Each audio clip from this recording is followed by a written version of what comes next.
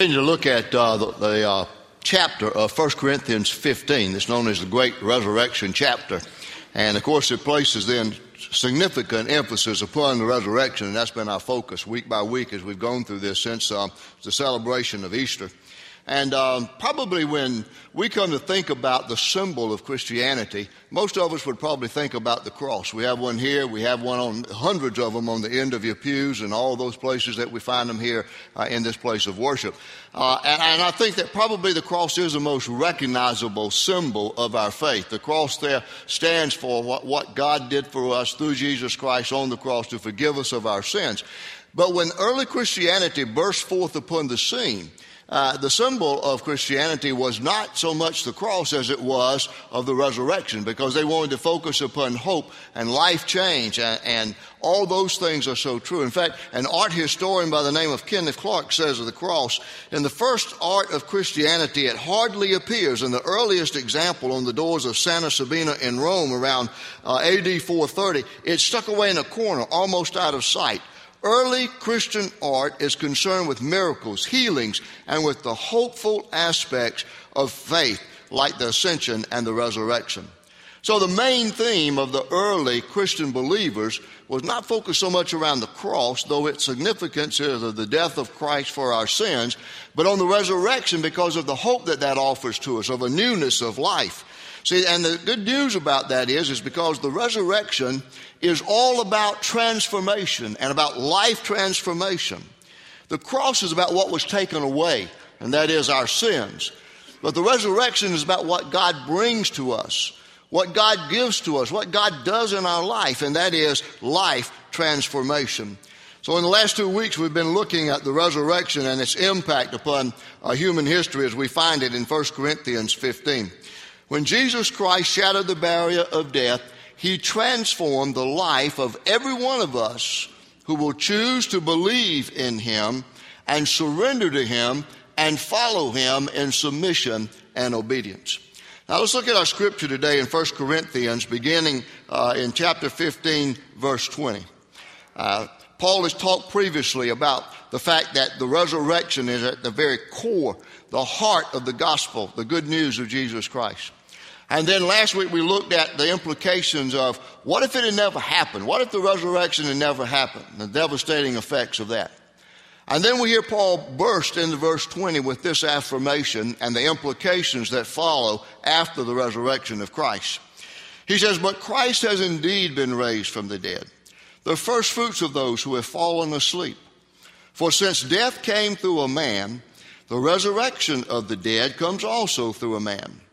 For as in Adam all die, so in Christ all will be made alive, but each in his own turn. Christ the first fruits, then when he comes, those who belong to him. Then the end will come, when he hands over the kingdom to God the Father, after he has destroyed all dominion, authority, and power. For he must reign until he has put all his enemies under his feet. The last enemy to be destroyed is death, for he has put everything under his feet. Now, when it says that everything has been put under him, it is clear that this does not include God himself, who put everything under Christ. When he has done this, then the Son himself will be made subject to him who put everything under him, so that God may be all in all. Now, if there is no resurrection, what will those do who were baptized for the dead? If the dead are not raised at all, why are people baptized for them? And as for us, why do we endanger ourselves every hour? I die every day. I mean that, brothers. Just as surely as I glory over you in Christ Jesus our Lord. If I fought wild beasts in Ephesus for merely human reasons, what have I gained? If the dead are not raised, let us eat and drink, for tomorrow we die. Do not be misled. Bad company corrupts good character. Come back to your senses as you ought and stop sinning, for there are some who are ignorant of God. I say this to your shame." Well, when we heard Paul talk about the implications of the resurrection being the heart and core of the gospel, and then what would happen, what would be our circumstance today if the resurrection had not taken place, Now we come to verse 20 and the verses that follow through verse 34. And what we find here is that Paul is talking about the influence of the resurrection of Christ as it will sweep across all centuries and into the future, and the implications for that resurrection of Jesus Christ. And I think there are at least three profound, powerful implications for our life and for our world, for our culture, for the church, as we find Paul expounding upon the resurrection of Christ. The first one is this, that the resurrection of Jesus guarantees the physical resurrection of all who will commit their life to Jesus Christ. It's so important for us to understand that Jesus was the first human being ever resurrected from the dead. Now your mind might immediately go and say, well, what about Lazarus? Jesus brought him back from the dead. And what about some of these miraculous stories in the Old Testament? Even in the New Testament we find that. Of others who were brought back from the dead. The difference we would have to distinguish is that Jesus was resurrected, these others were resuscitated. And how would we make that distinction? The difference is in the difference in their being brought back from the dead. The others who were brought back from the dead, Lazarus and others, were simply resuscitated because they came back to the same life and in the same form with which they had left it. But not so with Jesus Christ. When he came back, he was transformed. He had a different body. He was the same Christ. He was the same Lord. He was the same Son of God. But he came back, and we know he had a different body because it was a body that was different, that it would go through locked doors when the disciples were huddled, scared for their life behind locked doors in the upper room. He says the resurrection of Jesus Christ that brings to our life a quality of life and a dimension of life that we have never lived before. It's not simply a return to existence as we know it now, but it's being lifted to a higher, more free, more marvelous dimension of existence than we've ever known before. We can only imagine what life will be like for us after the resurrection. You see, Jesus was the first one to be resurrected. And so we follow in that with the promise that we too, as we commit our life to him, that we too will experience that bodily resurrection and we will be transformed. And when you look with me at verses 20 through 22 in your scripture, you will find that Paul grants us that assurance with two affirmations. But Christ has indeed been raised from the dead, the first fruits of those who have fallen asleep. For since death came through a man, the resurrection of the dead also came through a man. For as in Adam all die, so in Christ all will be made alive. Now there are two Old Testament images that show our inclusion in this tremendous hope of the resurrection and how it is guaranteed to us. The first is the first fruits that he talks about, and the second is the comparison between Christ and Adam. Now the first fruits he talks about can be traced probably back as far as Leviticus 23. And when the Israelite farmer was getting ready to harvest his crop, he would bring in the first fruits or the first gleaming from the fields and offer that up to God to say, this is a sample, this is the first fruits, the sample of what is going to come. And then he would come later with the full fruits of his offerings unto God. And so it reminds us then that Christ offered himself up to God as the first fruit of the resurrection, and it's a guarantee that there's more to come. There's more to life, and there's more of us to come, and that he made the down payment as the first fruits of our resurrection. And then the second thing that Paul does is he points to the absolute certainty that this will happen by comparing both Adam and Jesus Christ. He says that just as one man, Adam, brought death to the human race, in one man through Christ will he bring life and resurrected life to us. See, when you look at the life of Adam and Christ, you'll see that they both were change agents. Of course, Adam was on the negative side. He came into the world under the power and authority of God, living with a paradise at his fingertips, and yet he chose to disobey God. And as a result of that, sin was unleashed in this world. And you and I, the Bible tells us, are all direct descendants of Adam. And because of that, we experience death. And our bodies tell us that. The life of our church in recent months have told us that. And hopefully we've gotten in touch with the fact that these bodies in which we live now are not made to live forever, but these are mortal bodies. We're finite. We live for only a short period of time. And every year that we live ought to be a constant reminder to us of that. I'm approaching 60. In September, if I live to see that, I'll be 60. And I can feel that in my body. This year, for the first time, in doing all the work around the yard in spring, cleaning up, fixing up, planting new plants, doing all the things that we've done, trimming shrubbery and all of that, my body has never ached like it has this time. And it's just a reminder to me that I'm getting older, and this body is starting to show some signs of wear and tear. And it's time I start taking a little bit better care of my body. That's why I went on an exercise routine and a diet routine. And it still aches. It's just going to happen that way. We're going to die because of that, because of Adam. In Adam's sin, we fall all. You got to remember that. But in Jesus Christ, there is the opposite that takes place. We will die, absolutely, unless the Lord returns for us first.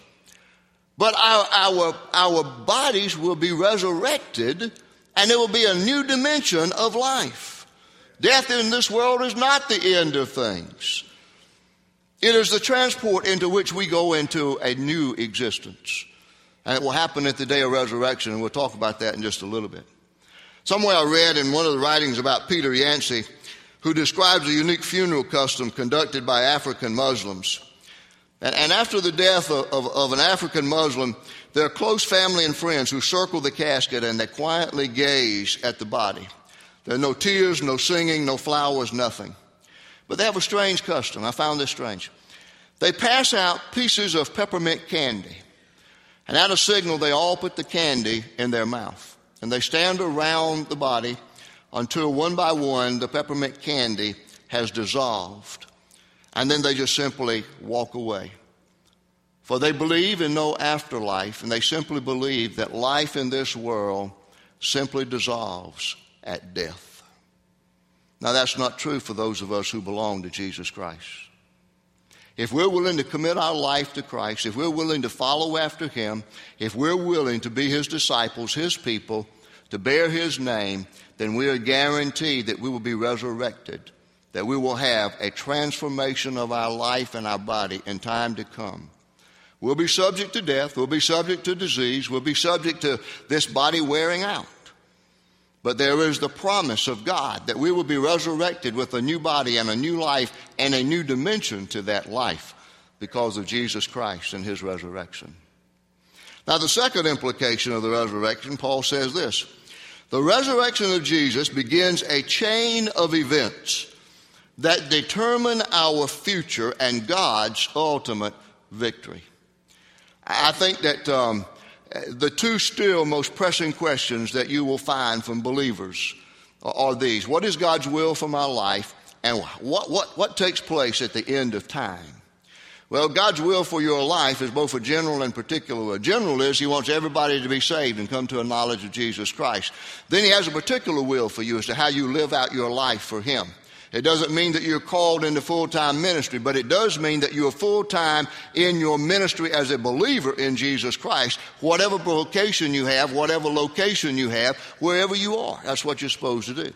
The next question is, what about the end of time? What takes place in those times, in those end of times? And that's been an intriguing question. It's an intriguing study if you really get into it. And Paul gives us a hint of some of those things when he speaks to us in these verses that follow. And these are some of the beginnings of the events that lead us into the future with God's ultimate victory. When you look at verses 23 through 24, you hear Paul summarize the order of events leading to that victory. First of all, he says, but each in his own turn, Christ, the firstfruits. Then when He comes, those who belong to Him. Then the end will come, when He hands over the kingdom to God the Father, after He has destroyed all dominion, authority, and power. Now look with me at the phrase in verse 24 that says, each in his own turn. That stresses the different times of resurrection. Christ was first. He was resurrected on the third day after His crucifixion. And those of us who die in this world belonging to Jesus Christ, we will also be made alive in our turn. And that will come after Jesus Christ comes back to reclaim his church, called the rapture. Now, Paul gives us insight into when that resurrection takes place and how it does in 1 Thessalonians 4. I don't have time to read all of 13 through 18. It's a great passage of Scripture about that. I think we shared it last week. I've read it at so many gravesides as we commit that body into the ground and await the promise of the resurrection. But Paul simply says this. Let me give you two. He says that the Lord himself will descend from heaven with a shout, with the voice of the archangel, with the trumpet of God, and the dead in Christ shall rise first. And then he says, those who are alive and remain shall be caught up together with them in the clouds to meet the Lord in the air, and thus we shall always be with the Lord. That's going to be a wonderful day when the Lord comes to claim his church. The dead in Christ are going to rise first. Those who are alive at that time are going to be caught up in the air with Christ, and you won't have to worry about any kind of air sickness because it's going to be a perfect process. That's what Paul says begins in this process. See, after that resurrection of Christians, then Christ will defeat the powers of this satanic evil in the world, and he will hand over the secured kingdom to God the Father. That's the promise that he makes in these verses.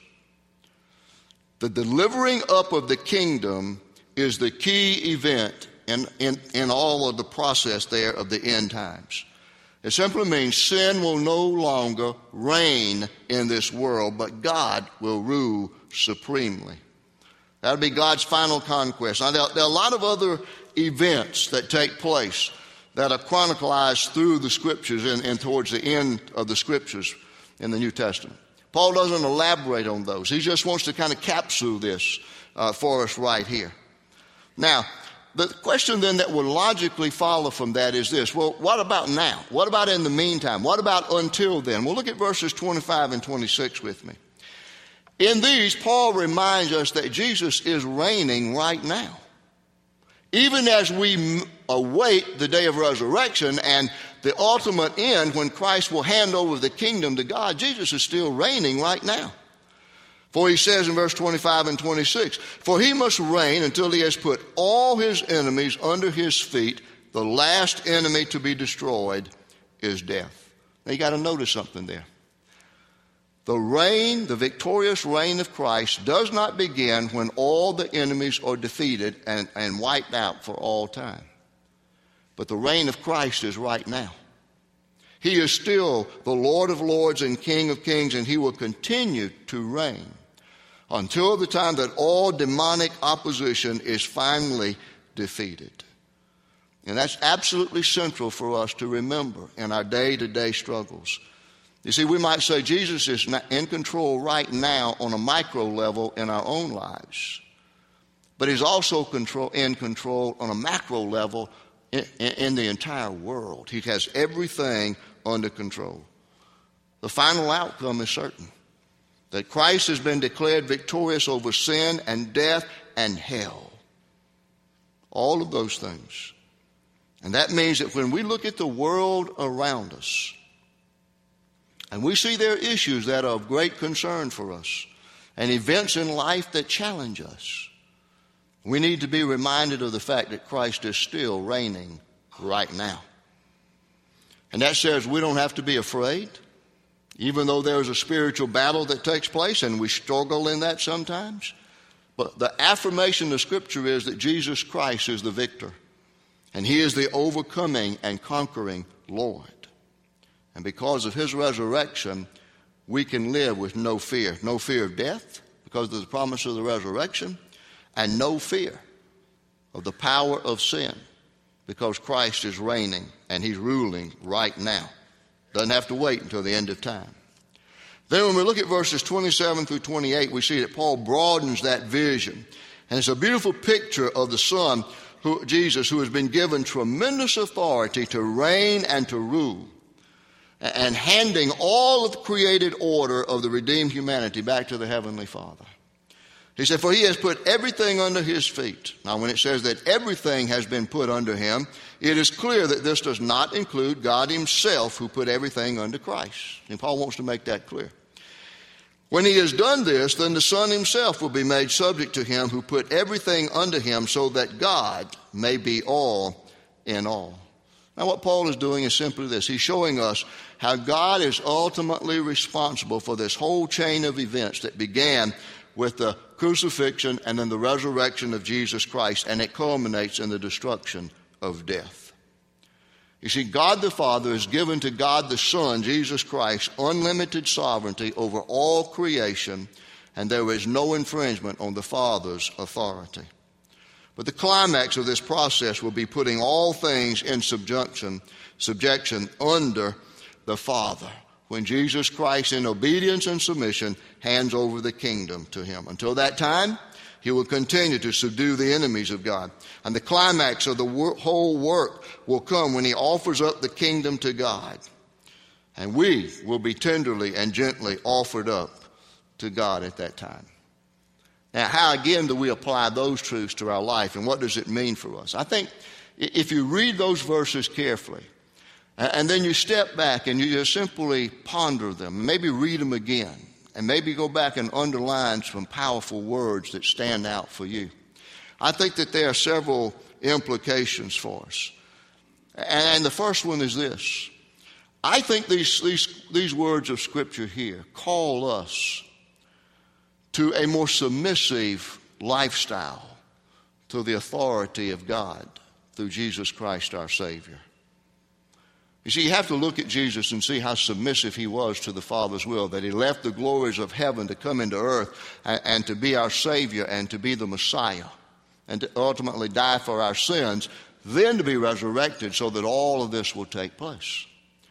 You see, we're the kind of people, and culture has conditioned us this way, we don't like to submit to anybody. We like to be our own boss. We don't want to submit to anybody. You see, that's one of the reasons there's so many problems in marriages today, is because you don't read Ephesians correctly, that Paul tells us to submit to one another. We don't want to submit. When the husband decides, okay, I'm going to be the leader of this household, he says, woman, submit, and that's not what that says. And the woman is told to be submissive. It's because she does so out of respect and love because of the leadership that the husband is given. And so we miss that whole point about submission. We don't like to do that. We feel like we lose control. Well, you see, you gain your life when you submit to Jesus Christ. He submitted to God the Father, and it calls us then, in that same sense of submission, to submit to God the Father. I think a second implication for us is that this passage of Scripture also helped us lift our vision beyond our own immediate personal circumstances, the things in life, that just simply wear on us and wear us down and grate on us. Now, we deal with those things, and they're real. And they will continue to be issues, and we'll have to face them day by day. Now, I do, and you do as well. But I think we need to look beyond those and see that doesn't diminish these things in our life. They're real. They're real struggles. Don't make them any bigger than they are. But they are real issues. But I think what we fail to see is that we just kind of look at our world right where we are and what's going on with us and what's of concern to us and not anything else. We don't have a tendency to look into the future and see the possibilities and see the whole cosmic creation coming under the lordship and authority of God and what God is going to do so marvelously and wondrously at the end of time. And then I think the third implication for us is then we certainly can live with confidence knowing that the ultimate outcome of everything in our life and in this world is going to be for God's good and for God's glory. You see, the resurrection reminds us that we don't live in a world ruled by random chance, but we live in a world that's under the authority of a sovereign God who has all authority and all power. And he has a perfect plan. He knows the end from the beginning, Isaiah says, and he is working that perfect plan to completion. And so we can rest with confidence and assurance, and no matter what we face, that God has everything under control. Then there's a third implication I think Paul gives to us in the resurrection. And it simply says to us that the resurrection of Jesus Christ dramatically changes how we live. I started to say it should dramatically change how we live. But I think it's time we quit playing around with that and say, you got some possibilities, or you got some leeway, you got some wiggle room in there. The reality is that if you and I have experienced Christ as Savior, then we are dramatically changed in our lifestyle. Do you see the difference? First of all, the reality of the resurrection should be an incentive for us to share the gospel with others because of their need for salvation. And we go to look at verse 29, and it's a very strange verse. It almost looks like it's out of context. Paul says, now, if there is no resurrection, what will those do who are baptized for the dead? If the dead are not raised at all, why are people baptized for them? This is a verse of Scripture that has no precedent anywhere else in the Bible.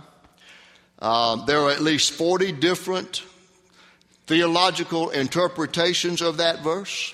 Obviously, it refers to some kind of proxy baptism or vicarious baptism. It's kind of like an absentee ballot. You've got an absentee baptism for somebody. Mormons are the only people that I know of who do that. In fact, in a church where I served in Florence County, there was a girl there who came from Utah. She met her husband from that church in Elam in Florence County when he was in the Air Force out there. She was a Mormon, and she had been baptized for 2 or 3 people who had died. She came to know the truth of the gospel, and she knew that that was no good at all. You don't get salvation by proxy baptism. Baptism doesn't save you anyway.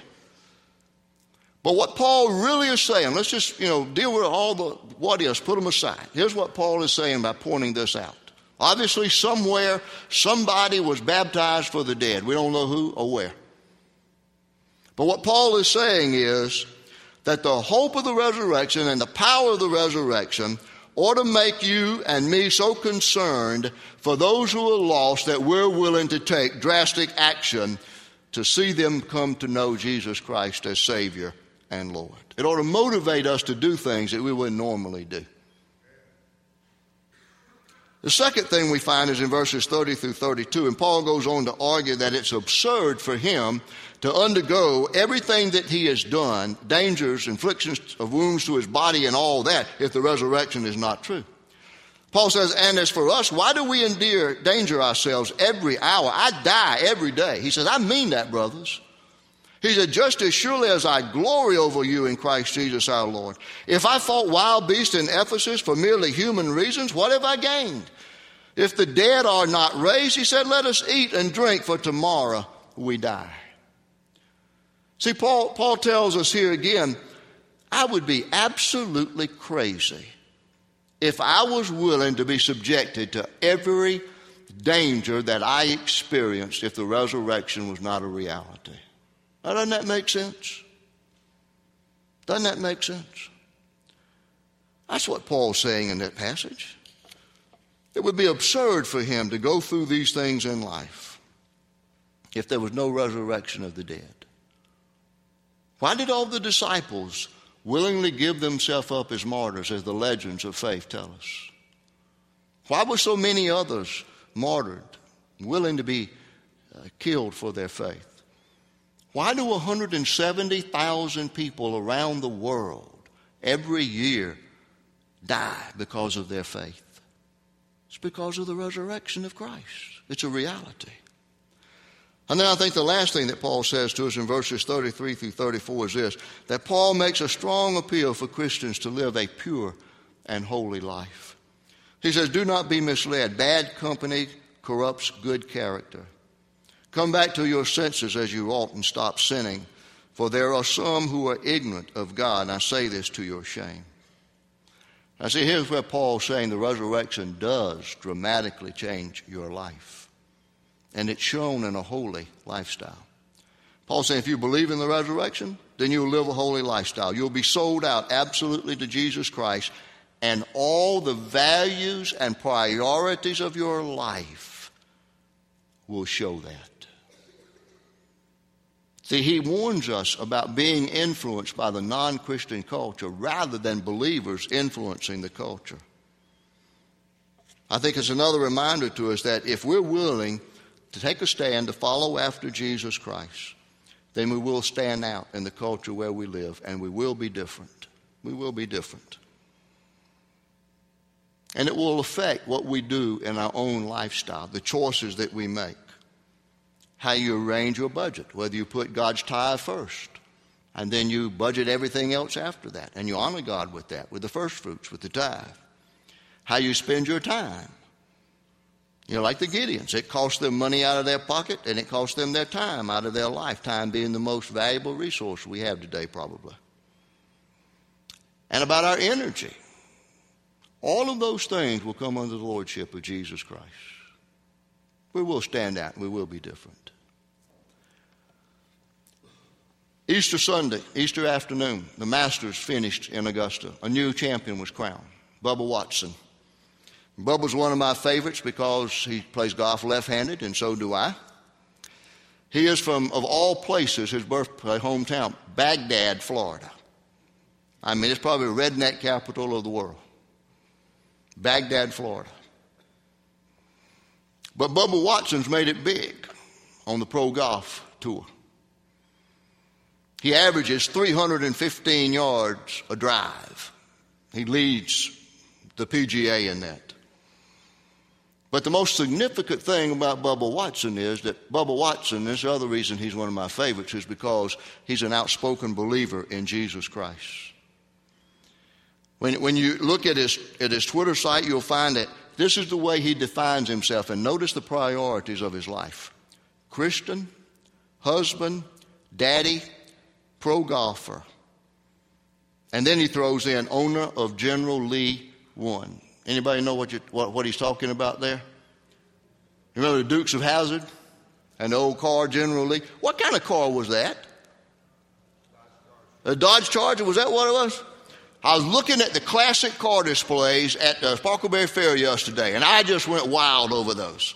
And I thought, now which one was it? John Monroe had us in the golf cart, riding us around and showing us all these different things. I said, what car was it that was General Lee? And we both said, we think it was a Dodge Charger. But Bubba Watson splurged and he bought the original General Lee. I guess that's the only one those boys didn't tear up in the Dukes of Hazzard. But isn't that something then profound? And everything doesn't go hunky-dory for him when he texts and twitters and all this stuff about his faith in Christ. There are those who detweet him or whatever you do when he does that. There are those who criticize him. But there are about 39,000 messages that he sent out by Twitter, and he will spread the gospel in doing that. He'll say something like this: God's made everything and saved us from our sins and gives us hope and gives us eternal life. God is good. Sometimes he'll tweet out some of his favorite verses, like one of his favorites, Hebrews 13:6. So we say with confidence, the Lord is my helper. I will not be afraid. What can mere man do to me?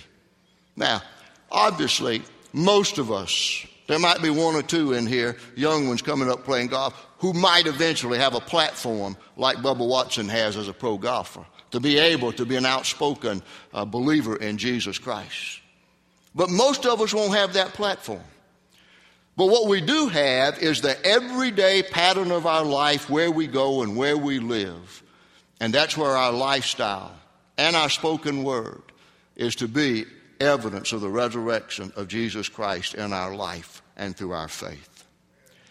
You see, when we go back to the heart and soul of the resurrection in 1 Corinthians 15, you see that the resurrection of Jesus Christ is the center of everything, and our resurrection is founded in his resurrection. And because of that, his resurrection must be central in our life, and we must be different people because of the resurrection of Jesus Christ. That's the ultimate implication of the resurrection. And so the question for you today is simply this: is Jesus Christ, is he the center of your life? Father, thank you for this time of worship together today. Thank you for your words of Scripture that remind us of the significance, the value, the importance of the resurrection of our Lord and Savior Jesus Christ, and the challenge for us to be different because of the difference the resurrection makes in our life. And I pray, Father, that your Holy Spirit will descend upon us, and that your Spirit will give us wisdom and guidance and leadership to respond to Christ as Savior and to live for him the way you call us to live as we believe in him. And I pray it in Christ's name and for his glory.